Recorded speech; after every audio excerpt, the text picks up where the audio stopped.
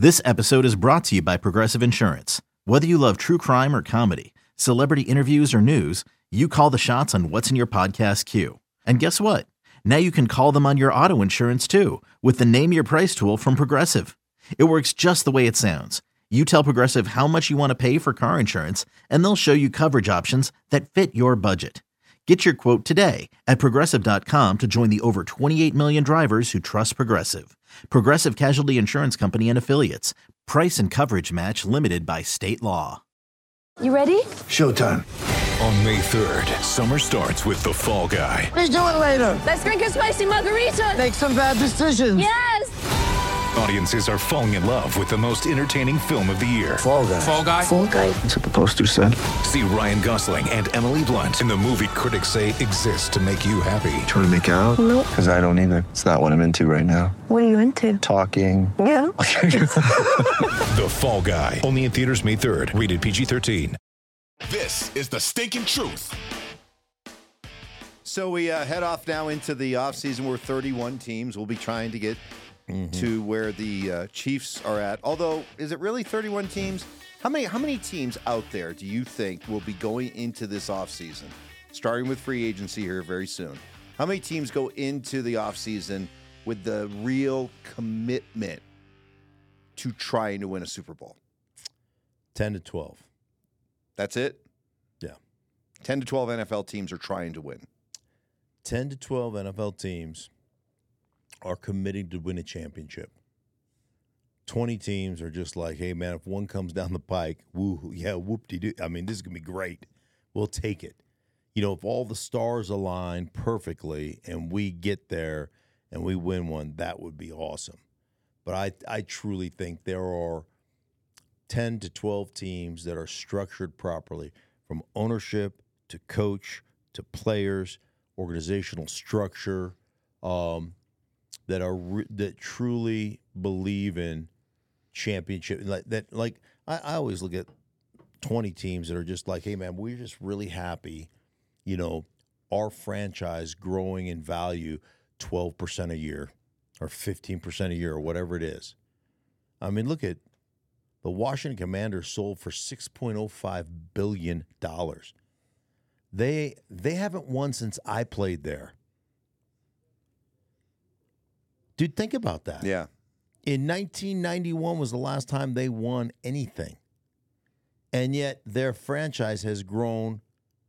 When Daniel Snyder took over the franchise in 1998-ish, he bought them for like $850 million. They just sold for $6.05 billion, Yeah. and they ain't won dick. I mean, they have one dick. So eloquent.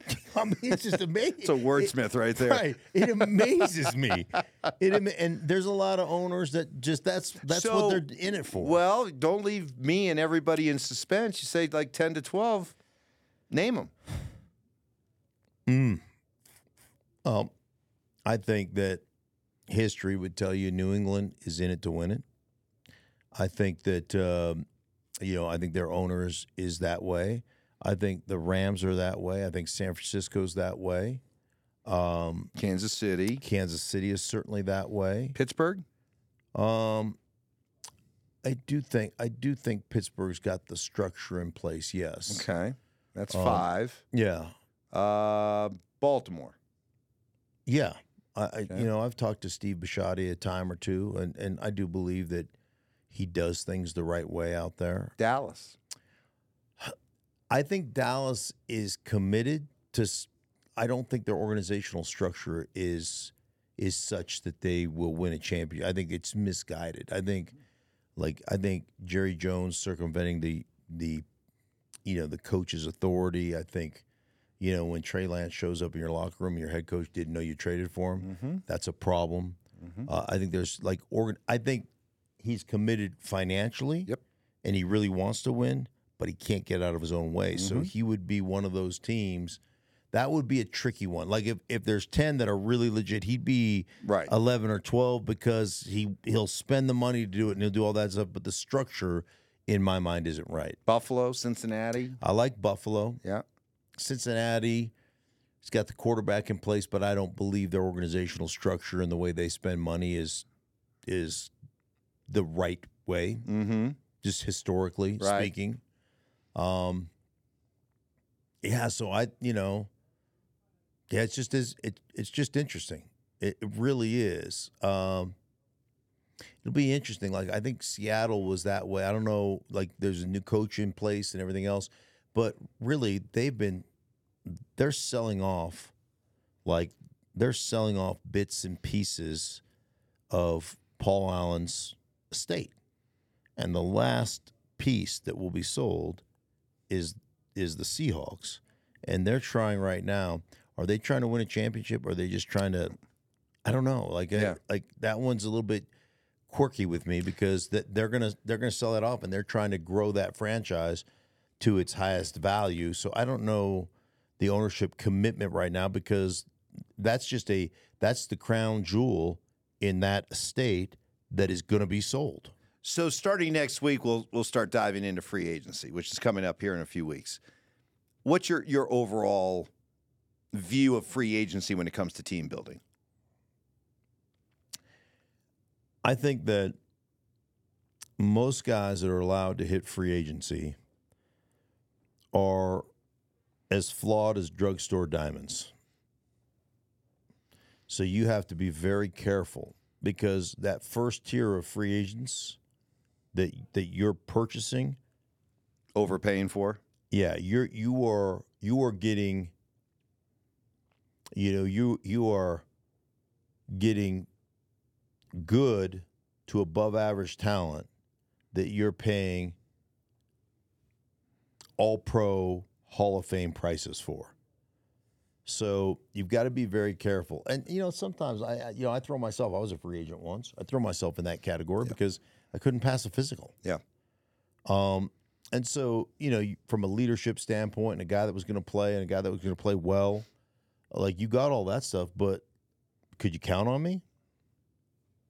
Probably not. I mean, I'd play hurt and stuff, but you knew I was going to have some injuries along the way, and you had to manage my career. So my overall thought on free agency has always been this. You tell me if I'm being overly simplistic, is that what concerns me about free agency is the team that knows the player the best is prepared to let him go. And that immediately sends up a red flag for me. I'm 100% with you on that. 100% with you. And I think it's a great way. That's why. Now, I wasn't a first-tier guy, but there's always something. Sometimes it's attitude. Sometimes the guy's just a problem. Sometimes he's never happy. He's never satisfied. Sometimes he's injured. Sometimes he's just, lacks, integrity. Is, a management problem, like whether it's an attitude issue or, has had issues running the streets or whatever it is. But there's always something there in free agency that you have to look at. I don't think it was that way when free agency first started, like in 93 or whatever it was. Mm-hmm. Because at that point, everybody coveted everybody else's players, like, ooh. And so, but we really like that guy. And what teams found out, I think this is the other thing about free agency that you really have to look into, is does that guy fit what we do? Mm-hmm. Get ready for the greatest roast of all time, the Roast of Tom Brady, a Netflix live event happening May 5th. Hosted by Kevin Hart, the 7-time world champion gets his cleats held to the fire by famous friends and frenemies on an unforgettable night where everything is fair game. Tune in on May 5th at 5 p.m. Pacific time for the Roast of Tom Brady, live only on Netflix. And every player has strengths and weaknesses.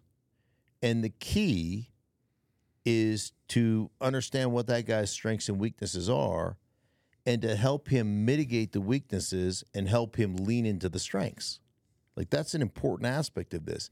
And so you may see a guy that does some unbelievable things on film, and you're like, we got to have us that guy. Like, I'll give you a for instance, Jamal Adams. who's with the Jets and was big-time all-pro player.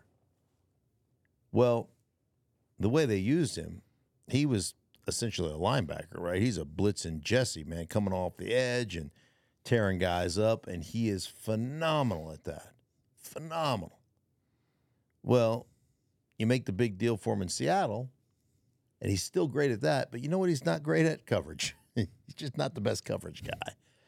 And you may not have realized that when you signed him to the big deal, and then you start to realize we want to use him here, and we want to use him here, and we want him to be our next Earl Thomas, who was one of the greatest erasers at the safety position in history. And then you get him, and you pay a bunch of money for him, and you realize, oh, shoot, he can't do that.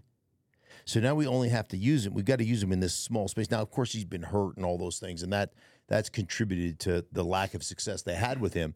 But you better kind of understand what you're getting and what that guy can and can't do, and every system's different. I mean, I've seen guys that I think could have been Hall of Famers in the right system that ended up busts because of where they got drafted. Really? And That how big of a... Oh, absolutely. It makes that big of a difference? Absolutely. Huh. If you put a guy and ask him to do a bunch of stuff that he can't do, like I always say this, and I've said it on broadcast before, put a guy in a position to fail. Yeah. Don't be surprised when he fails. You're the dumbass that put him there. Right. So, I mean, there's like a coach that sees a matchup and goes, oh, my God, I can't believe this matchup. And they're like, we're going to exploit this matchup. We're going to attack this matchup. You know, it's a receiver against their DB. It's their third DB in it. But, you know, to get us in the situation we want, we've got to leave our right tackle, you know, locked up one-on-one with Dwight Freeney or whatever, right? And you fool yourself into believing, well, he'll hold up. We just got to have you hold up on this play. Well, you know, and you may hit one play and it's a big play and you're like, yeah, I told you guys, and you're patting yourself on the back, and then the next time you don't hit the play, and then it's a 3rd down and 4 with the game on the line. Dwight Freeney does that spin move inside, hits your quarterback, strip sack, fumble, bounces up, somebody scoops it, and goes for a touchdown, and you lose the game because you're the dumbass that decided to go, yeah, my right tackle can hold up. My right tackle can hold up. Right. And that's part of coaching.